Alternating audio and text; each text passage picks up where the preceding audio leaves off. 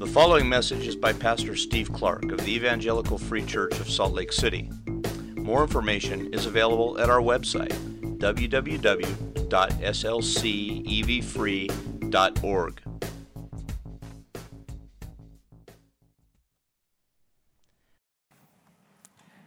And you've made us your people. As we sang, we are who you say we are, even if we feel otherwise.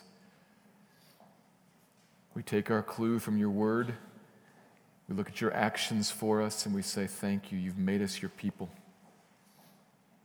And so, Father, will you now feed us with your word? You've claimed us as your own. You've made us your children. And now we ask you, would you take up the responsibility of feeding us and growing us up like a good parent to us? Like a father who cares for us as you do. That's who you say you are. That's who you say we are. And so grow us up, we pray. Use this passage in front of us, Lord, to teach us and train us. Help us to weigh it properly, to hear it well, and use it to teach us and train us and grow us up. We trust ourselves to you and say thank you, Lord. Amen.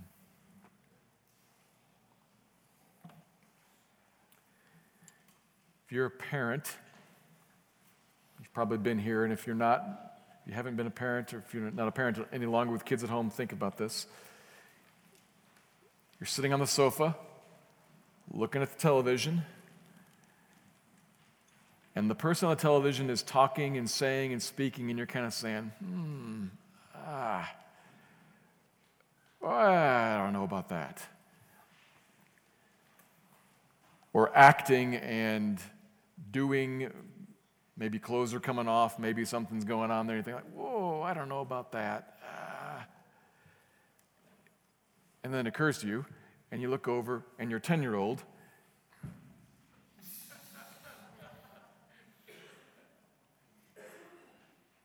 what do you do next? She'll probably figure it out. I'm going to do nothing. I'm just going to let that go on. I'll continue to evaluate it myself. I don't know about that, but she's her own individual. She'll certainly figure that out properly herself. Right? No. Of course not. You say, whoa, where's the remote? Click. And maybe what they were doing there, what that person was saying there, and then a conversation ensues. Because, why? Because really my goal in life is to limit your exposures and make you a juvenile and utterly dependent and never to teach you to think for yourself and expose you to nothing and shelter you. No, it's because I care for you. And I know there's something going on here that's a threat, that's maybe a danger to you that you probably don't have any tools to deal with. And so I want to shut that off and maybe do some damage control. Right? Because I care for you.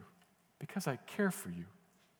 I want to shut that off and maybe if I need to, do some damage control. Bring that mindset into today's passage. And that's important because what we're going to meet here today in 1 Timothy chapter 1, at the very end of the chapter, it's not a very pleasant topic in itself. Basically, what we're going to find is this passage telling Christians to be contentious, to fight for something. And we don't like contentious people. And so we really don't want to be contentious people. The whole ethos of our world, especially with regard to religious belief, is very much one of you believe what you believe, and I'll believe what I believe, and let's just live and let live. And we certainly don't want to fight about it. And we're very concerned about those who do, about those who want to use some power to suppress some message or force some message, particularly if it's a religious one. But this passage tells us to be contentious, to insist on sound doctrine. very important point here, to insist on sound doctrine within the family, within the congregation of the church. We are not to be about forcing the proper interpretation of and the proper application of the Bible out in the general population of the world out there. Openly talk about it? Sure, yeah, of course. Share it, discuss it, attempt to persuade, reason with others, try to show the wisdom in it, invite people to trust it. Absolutely, of course, yes, but not force it. Out there in the public sphere, we are very much okay with. You believe what you believe, that's up to you. I'm not saying that makes everything right. I'm just saying that's up to you.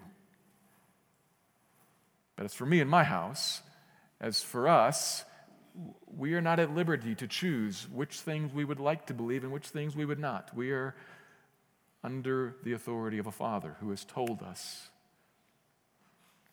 this is true. This is the way to teach. This is what to pass on. This is what is to be accepted and to be lived out.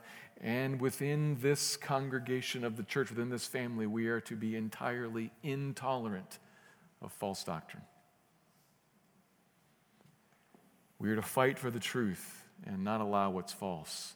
To turn it off and, if need be, do some damage control. As Paul says in 1 Timothy chapter 3, we've mentioned this a few times already, he calls the church the pillar and buttress of the truth, which means the church supports and upholds what is true and rejects what is false, because ideas have consequences. God knows that, and God wants good, blessed, gracious consequences to come upon his people. And so he wants the ideas that feed us, the ideas that we look at, that come in and fill us. He wants those ideas to be the truth, to keep a bright light burning for our path, keep the gospel alive and clear and known and seen as beautiful, so that we trust and depend on, lean on what's right, what's true. That's his sweet goal. He's acting like a good father who is looking for the remote and wants to turn it off. That's the idea that we have to keep in mind as we look at this passage and find in it the call to fight for sound doctrine, to be contentious for it. Not because fighting's good, but because protection is. So that's what we're going to look at today. This is the end of 1 Timothy chapter 1. I'm going to read verses 18 through 20 and then make two observations from it.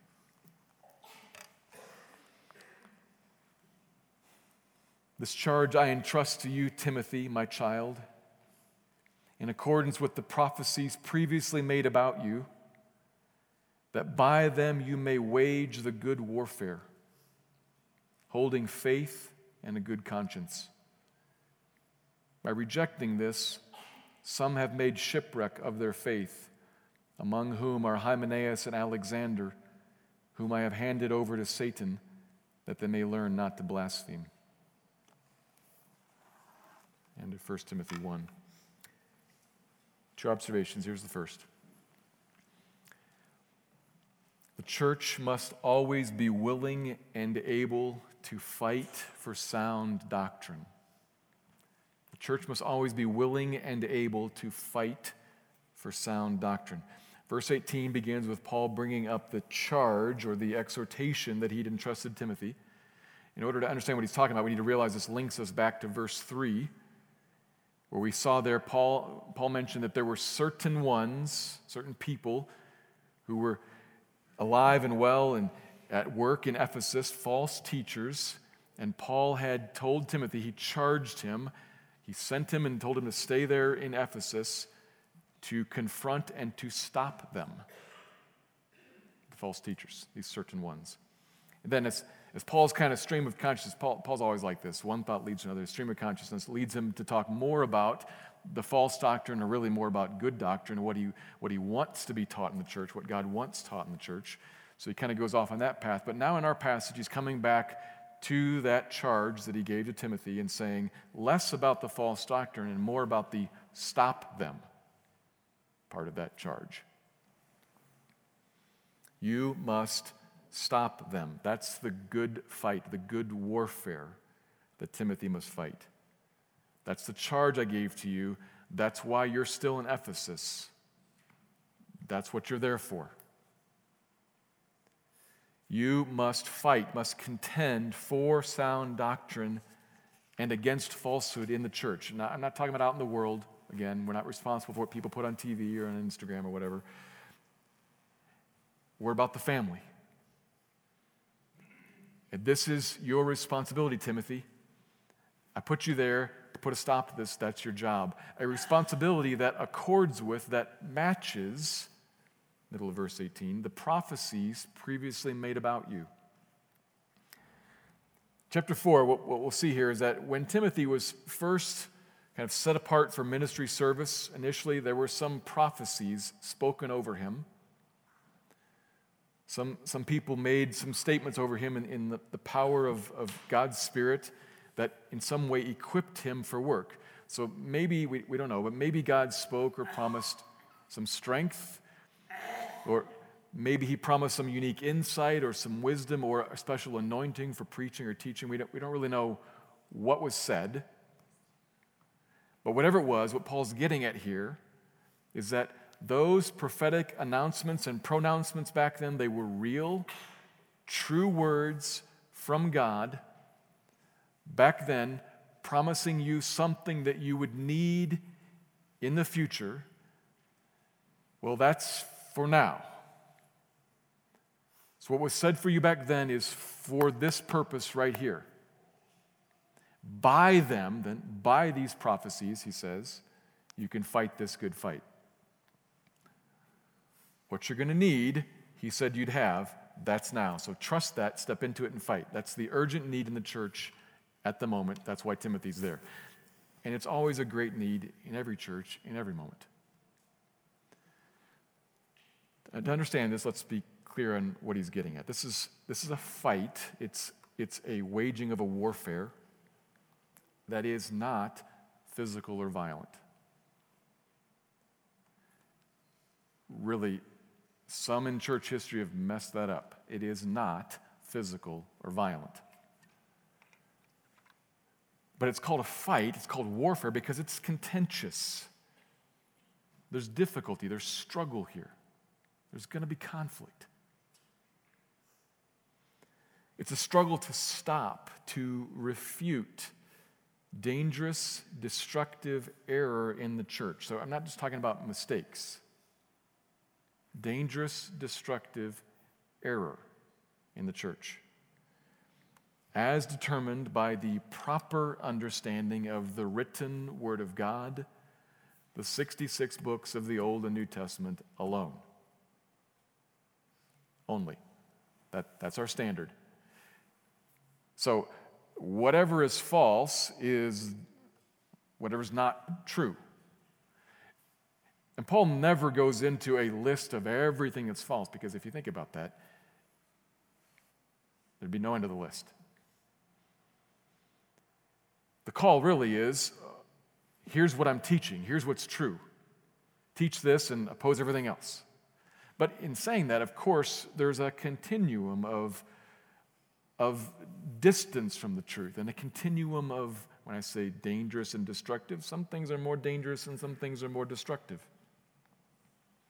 So one helpful way to think about this, a helpful way to think about false doctrine, sound doctrine, and contention is to think of it, some have used this idea of a target with concentric circles. This isn't foolproof, but it's a helpful way to think about it. A target with concentric circles, and at the center, we're going to find things that are more central, more important, vital, for which we fight.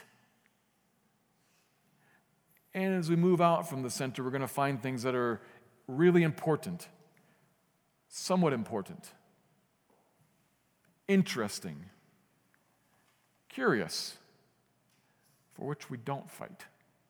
We just discuss. But at the center, what we've got is this, at the very center, is the gospel itself and everything necessary for it. Because without that, you're not a Christian, and without that, the church isn't a church. So here at the center of this circle, we're going to find some things like the full inerrancy of the Bible itself, the full deity of the triune God, the cross atonement of Jesus being the only sufficient basis for salvation, the reality of heaven and hell and judgment and eternal life that's coming, the need for faith in Christ alone, apart from any connection to works. Faith in Christ alone, not faith in Christ plus my works, faith in Christ alone to be saved. That's at the circle, that's the center of it, and if you miss that, you're not a Christian. And so we have to be really, really, really, really, really, really, really emphatic about that. And a whole bunch of other stuff that we who agree on the center can discuss. There's never any clear delineation in the Bible, but if you understand the basic idea of this circle, we're going to be headed in the right direction. And Paul calls us, God calls us, because God cares for us, to contend for the center. To be a contentious people who fight for sound doctrine according to the standard of the Bible, not according to what other people think or what we think, what the Bible says. So our focus here, we think about contending for sound doctrine, we must be especially focused on the gospel and everything necessary for it, to oppose everything opposed to that and refute what is false. And to refute is more than just to deny something, it's to deny it and to clarify why it's wrong, to explain what's wrong and what's right. So we're going to stop, we're going to suppress, we're going to oppose false teaching so that it can't spread. And if and when it does spread, we're going to do damage control and explain, no, actually, this is the truth. And this is why. In public, if it happens in public. In private, if it's in private. But all of those, whether public or private, that's going to involve lots of interpersonally awkward and sometimes frightening settings, because we're going to be involved in saying no and confronting and contradicting something that others find attractive, and that's never fun. It's never fun. But it's important for the sake of the health of the family. And it is about the health of the family. This is Paul talking to Timothy, but he's not talking to Timothy about Timothy himself. He's talking to Timothy about Timothy's role in the church.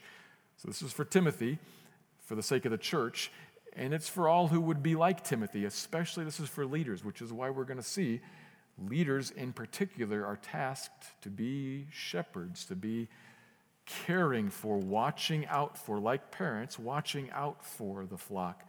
But of course, if we're the congregation, we're thinking, well, that's what the leaders are supposed to be about. That's what we're supposed to be about too. All of us watching out for protecting the flock from harmful false teaching, from false doctrine. The job of all of us, especially that of the leaders. And it is always a need in every church in every moment, this one included. This one included.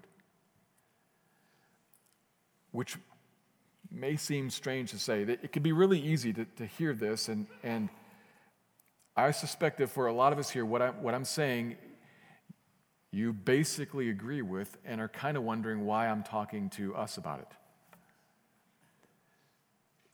Well, in part because it's next. Right? This is the luxury of preaching through the Bible as God wrote it, is that I don't have to really think real hard about what to preach. It's just what's next. But also that means that you don't need to think real hard about what to listen to, because it was just next. God, through Paul, thought we needed to hear this because he wrote it next. So there it is. But it's not just because I'm just by habit preaching what's next.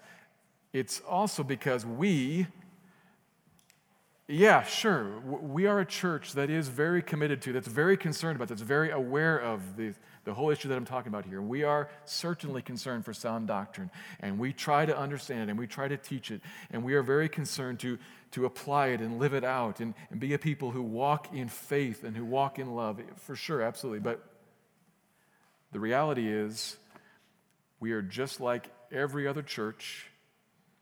We are people sitting in a life raft, paddling upstream on the St. Lawrence River,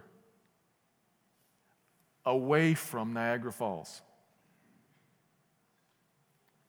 And the only thing that's necessary to die is for you to stop paying attention to the situation. Pull the paddle out of the water and take a break. And the natural course of events will take care of the rest.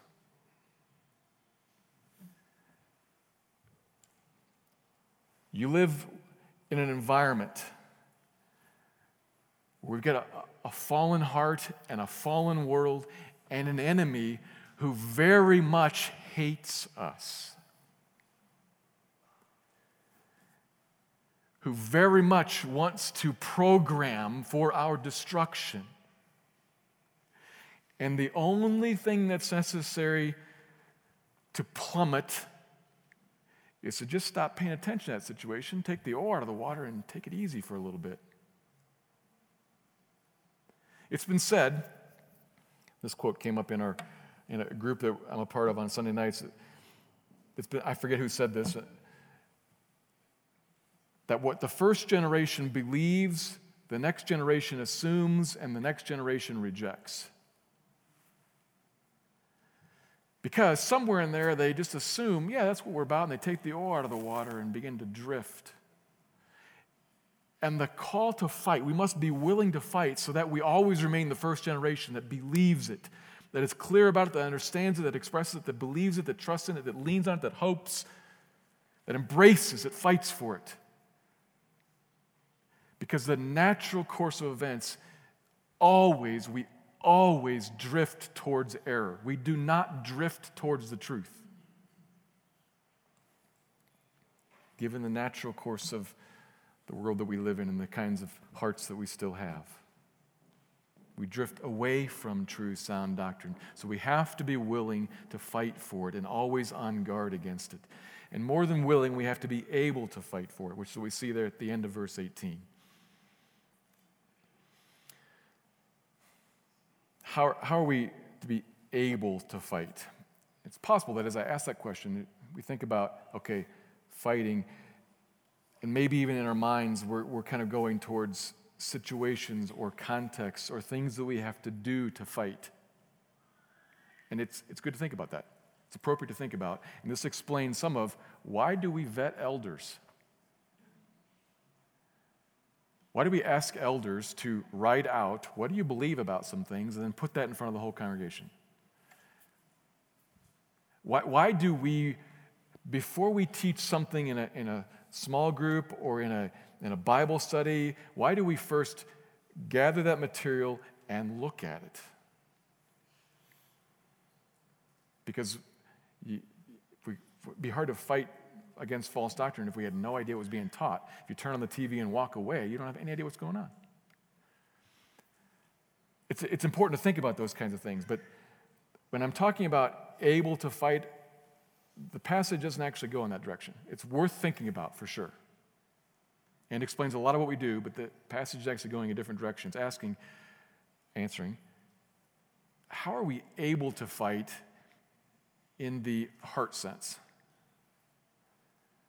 How are we enabled within to be this kind of contender? It's hard, it's awkward, it's distasteful in many ways. Well, he says there, wage the good warfare, beginning of verse 19, holding faith and a good conscience. holding faith in a good conscience. Not holding on to the faith. That's what we're asking about. How do you hold on to the faith? We contend we are enabled to fight. We are able to fight holding faith and a good conscience. Depending on God, holding faith, trusting Him. And probably for Timothy, that would have included what he just mentioned, the prophecies. I believe that God will give me what I need. But for us, lacking those specific prophecies, we should look generally at who is God and what has He said and what has He done. Who is God? What has He said? What has He done? As I am a person who holds faith, who depends on Him, what I find is, setting aside for a minute, is this true and how can I oppose it? What I find is I find a God who is good. I find the God of previous paragraph. I find the God of mercy and grace, the God who is for me.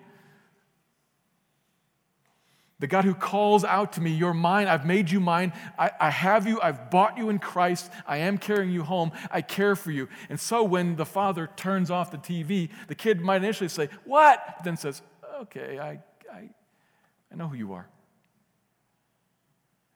I really was interested in that, it was really fascinating, but I'll trust you. When I hold on to faith, something in my heart says, okay, I'll trust Him, and I believe that His words are good. And I believe that He'll have me on the other side of this awkward, contentious confrontation. And He'll give me words to say in it. And when we walk in the ways that He has said, there's life. Life will be found there. Hold on to faith and a good conscience. There's something very subtle in this one.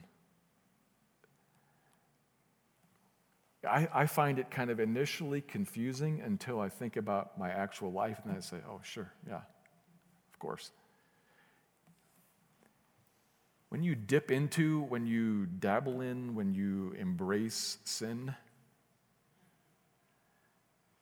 and your conscience accuses you, and you say, never mind, I'm going to do it anyway. Does your appetite for the truth go up or down? Tell me what you say, Lord. I mean, never mind, but tell me what you say. It goes down, right? Of course it goes down. Dabbling into embracing sin is the sure way to turn the thermostat down on the heat in your heart, the desire for God's truth. When you slide away into the darkness, you stop wanting the light. And in fact, you begin to kind of rationalize, did God really say? I mean, always. The slide away comes before the rationalization. So there's something really subtly wise here. Maintain, hold a good conscience. Walk in obedience. Walk in the light. When God says, here's the way, walk in it. Don't walk away. Don't suppress it. Don't deny it. Don't embrace, don't even dip in, don't dabble in sin. But hold a clear conscience. Keep short accounts with God. And that, again, is what prepares our hearts and gives us an appetite for God and for God's truth. It makes us see it as good. It makes us really sensitive to error and makes us really, in the end, willing to say no to what's wrong, what's being taught inaccurately. Hold faith and a good conscience. It's what makes us able and, in fact, then willing to fight for the truth. But some in Ephesus, and always, some did otherwise, and that's what leads us to the second point.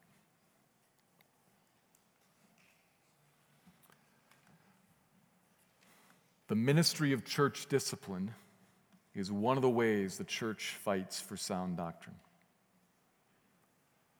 The ministry of church discipline is one of the ways the church fights for sound doctrine.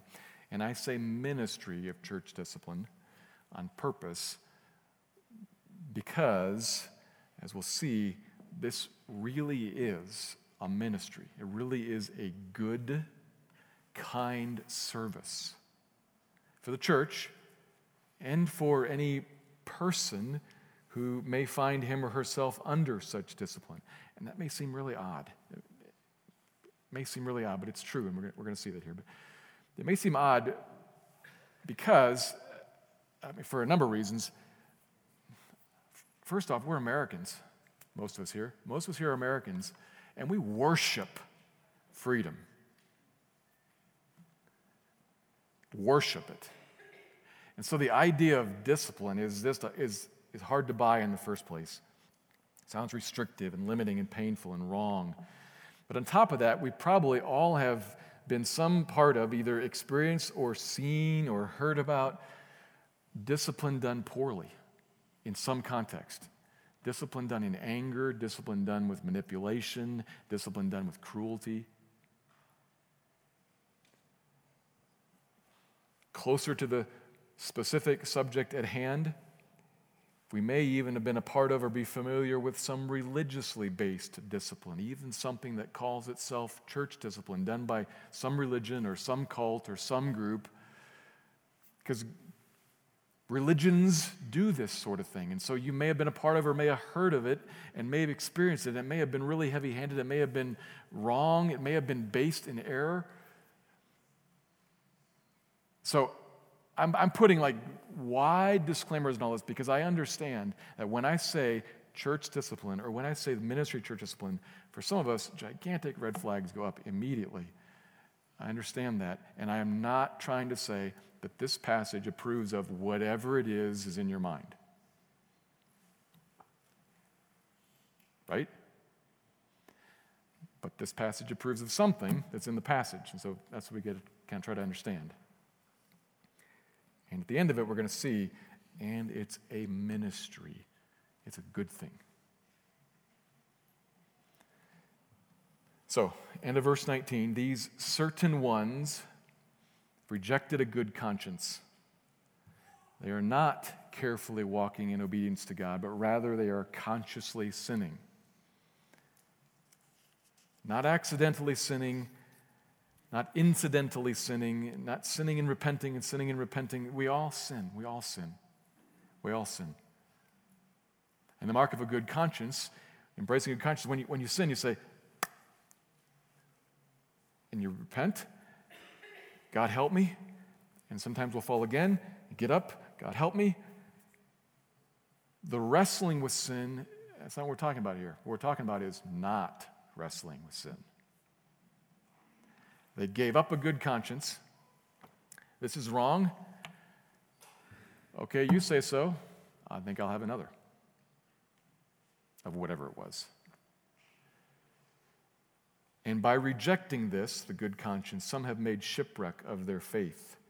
Pretty graphic image of a boat hammered against the rocks, breaking apart. Hold on to faith and a good conscience, and if you don't hold on to a good conscience, faith is gone. Faith's going to go. This is very dangerous. Verse 20, among those certain ones are Hymenaeus and Alexander. Two guys that are named in other places in the New Testament. Probably they were, not certain, but they were probably leaders, maybe even elders in the church in Ephesus. He names them because they know them. Among whom are Hymenaeus and Alexander. And what does Paul the apostle do with them? Well, it's important to ask that question. What does Paul do with them? And it's maybe interesting to note, to recall last week's sermon. Remember last week's passage?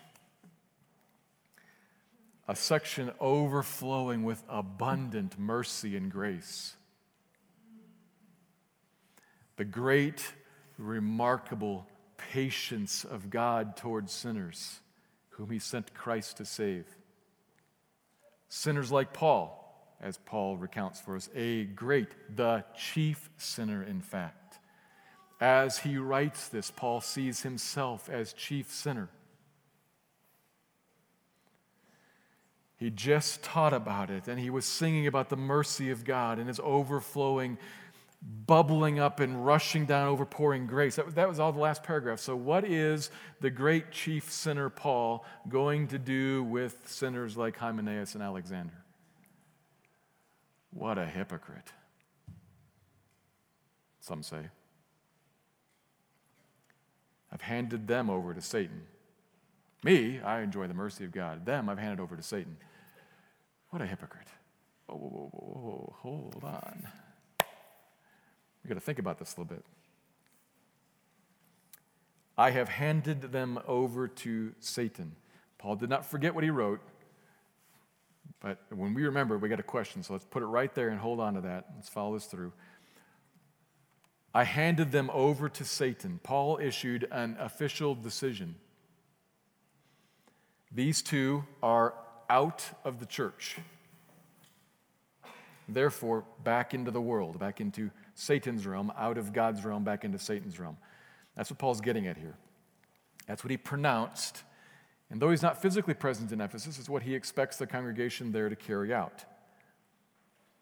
And we can tell all this because of the very similar language in this verse with what he wrote to the church in Corinth in 1 Corinthians chapter 5, verses 3 to 5. Jot that down and look at it later, but there's similar language. He's not present in the church in Corinth either when he writes that, but he uses some similar language, says what he's done and what he expects them to do. That passage there has much more about this topic of church discipline, but we know that's what he has in mind because of the similar language. Hymenaeus and Alexander have rejected a clear conscience. At the very end of verse 20, we can discern that it led them to blasphemy, false speaking about, defaming of God, and so Paul handed them over to Satan. He put them out of the church and expects the congregation to do likewise. In short, he expects the congregation to excommunicate. That word there, ex, think of ex, like exit, go out. Communicate, communion, communication. The communion of the church, they are out of the communion of the church. I put them out of the church, and I expect the church to have no communion with them. No fellowship with them, no embracing of them. I turned off the TV, and the box is blank. There's no longer any communion here. That's what he did. That's what he expects them to do. Now let's bring this back in. How does that square with the last paragraph? Patient, mercy, and grace. How does that match?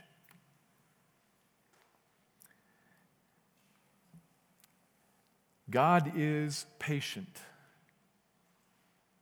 abundantly so, but not infinitely so. God is merciful, abundantly so. And he is also just. And like we said last week, do you remember this point from last week? Paul very carefully made this point in verse 14, that the mercy of God for him was because he was ignorant in his unbelief. Not sinning with a high hand, not presumptuously saying, I will just sin. I know God said, no, I will do whatever I want to, and then he will forgive me. That's his job. No. Such presumption does not belong in the church, does not belong in our hearts. That would make a mockery of righteousness and justice and truth, and would falsely teach that God does not care about righteousness and justice and truth. Do whatever you please. He doesn't care. Sin with a high hand, openly, consciously reject what he says, and still enjoy fellowship with him and with his people. No, you cannot. No, you cannot. And so to make that plain to them, that no, you cannot enjoy openly and sweetly fellowship with him and with his people, to make it plain that you cannot enjoy that while claiming, I'm a Christian who's openly walking in sin. Paul says, I put them out to draw a line for them and for us and for the world. And to make it clear, these two things cannot go together. I've handed them over to Satan so as to punish them and destroy them? No, not that either. And look here at how church discipline is a ministry, a different aspect of God's patient mercy and grace. It is a ministry. It is a vehicle carrying to people and to a congregation and to a world that's watching God's mercy and grace carried in this vehicle that may seem, in some ways, seems hard to us, but is a tough love.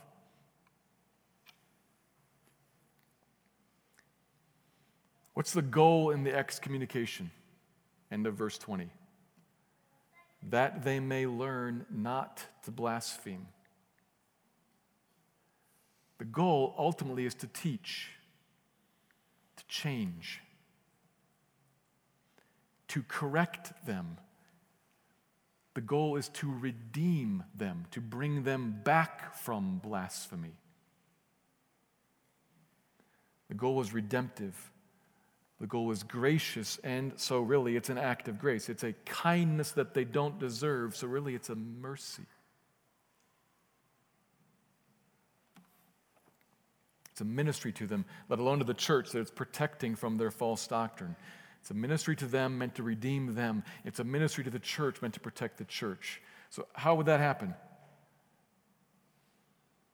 Remember the Gospels? The story of the prodigal son. Jesus told a story about a son in his father's house who greatly dishonored him, blasphemed him, we might say, by saying to him, I'd rather you were dead and I had your money now. Can I have it?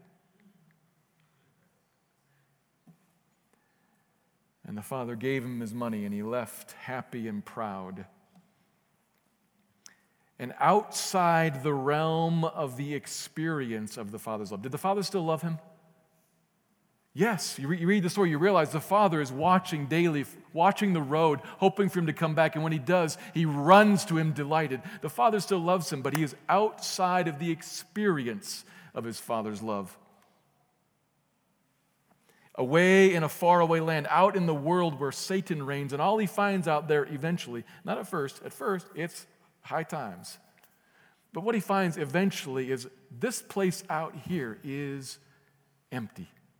This place out here leads to death. I'm starving and dying. And I don't have anyone who cares for me out here. I thought I would, I thought I did, but I don't. And Jesus says, and so he came to his senses and said, I know where there's one who does care for me. I know where there is bread for life. I know where there is love. I remember that. Not here, not out in this realm, back there. And he came home humbled and repentant, and the Father's love welcomed him back. He'd learned not to blaspheme. That's the goal of church discipline. Not to punish and destroy. That's going to happen via the natural course of events. The goal of church discipline is to redeem and to teach, to bring someone to their senses and bring them back. And so then even to teach to this one sound doctrine, and to teach to the watching church sound doctrine, and to teach to the watching world sound doctrine. Sin is real, and alienation from God is real, and mercy is real. Redemption is possible, and life can be found. Where? Not out there. Here, come back. Or stay. Church discipline is a tough love, but it is a love indeed. It is a hard mercy, but it is mercy. It's one of the ways that the church is called to, the church must be clear about, it must be willing and able to embrace. It's one of the ways the church fights for sound doctrine. Not the only way, it's just one of the ways. And God calls us to it and equips us for it as we hold on to faith and a good conscience. He wants His good truth to rule in our fellowship because, like a loving Father, He's concerned about what we take in, what comes in and fills us up, because He knows that ideas have consequences. And so He Himself is about defending us and opposing the truth, and He calls us then to be that way too. For our good, in love, He calls us to this and equips us for it. It's the way we find life. It's the way we serve as a pillar and buttress of the truth for ourselves and for a watching world. It's the way we protect the lamp for our feet and the light for our path.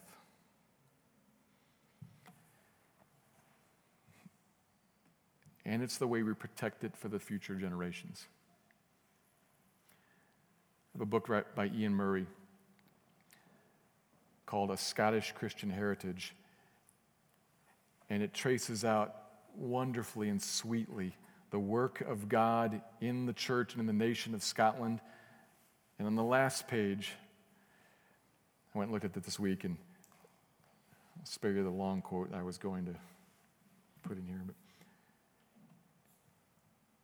he comments how the gospel came and did wonderful things in Scotland. And it moved a nation to God and moved them to give their best sons and daughters to the ends of the earth, he says. But then the gospel left Scotland.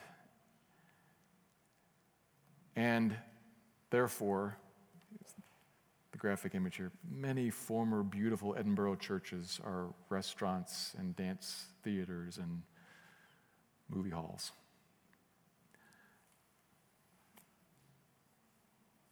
It's not that buildings are sacred. It's the image of it. We built a great church, and we didn't hold on to the gospel. So it makes a really cool movie theater now. We had a wonderful building where the Word of God was preached and championed, and people met God and were moved to follow Him even to the ends of the earth. And now it is the coolest restaurant. Buildings aren't sacred, but you get the image. There's a call in that imagery to hold on to something for us now, but also for them. That what we believe would also be what they believe and not what they reject. So we have to be a church willing and able to fight for sound doctrine and against what is false. So let me pray.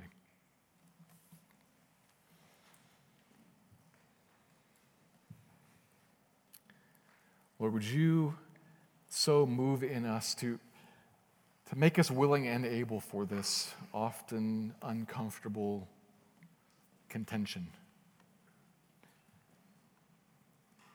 Would you do that by moving our hearts, showing us your beauty and moving us to trust you, by empowering us to walk in the truth so that the thermostat doesn't get turned down. A faith-driven obedience. We need that from you by your grace, so please give it to us. Please help us. Make us a people who follow you and embrace sound doctrine. We trust this to you, Lord. Thank you. Amen. Thank you for listening to this message by Pastor Steve Clark of the Evangelical Free Church of Salt Lake City in Salt Lake City, Utah.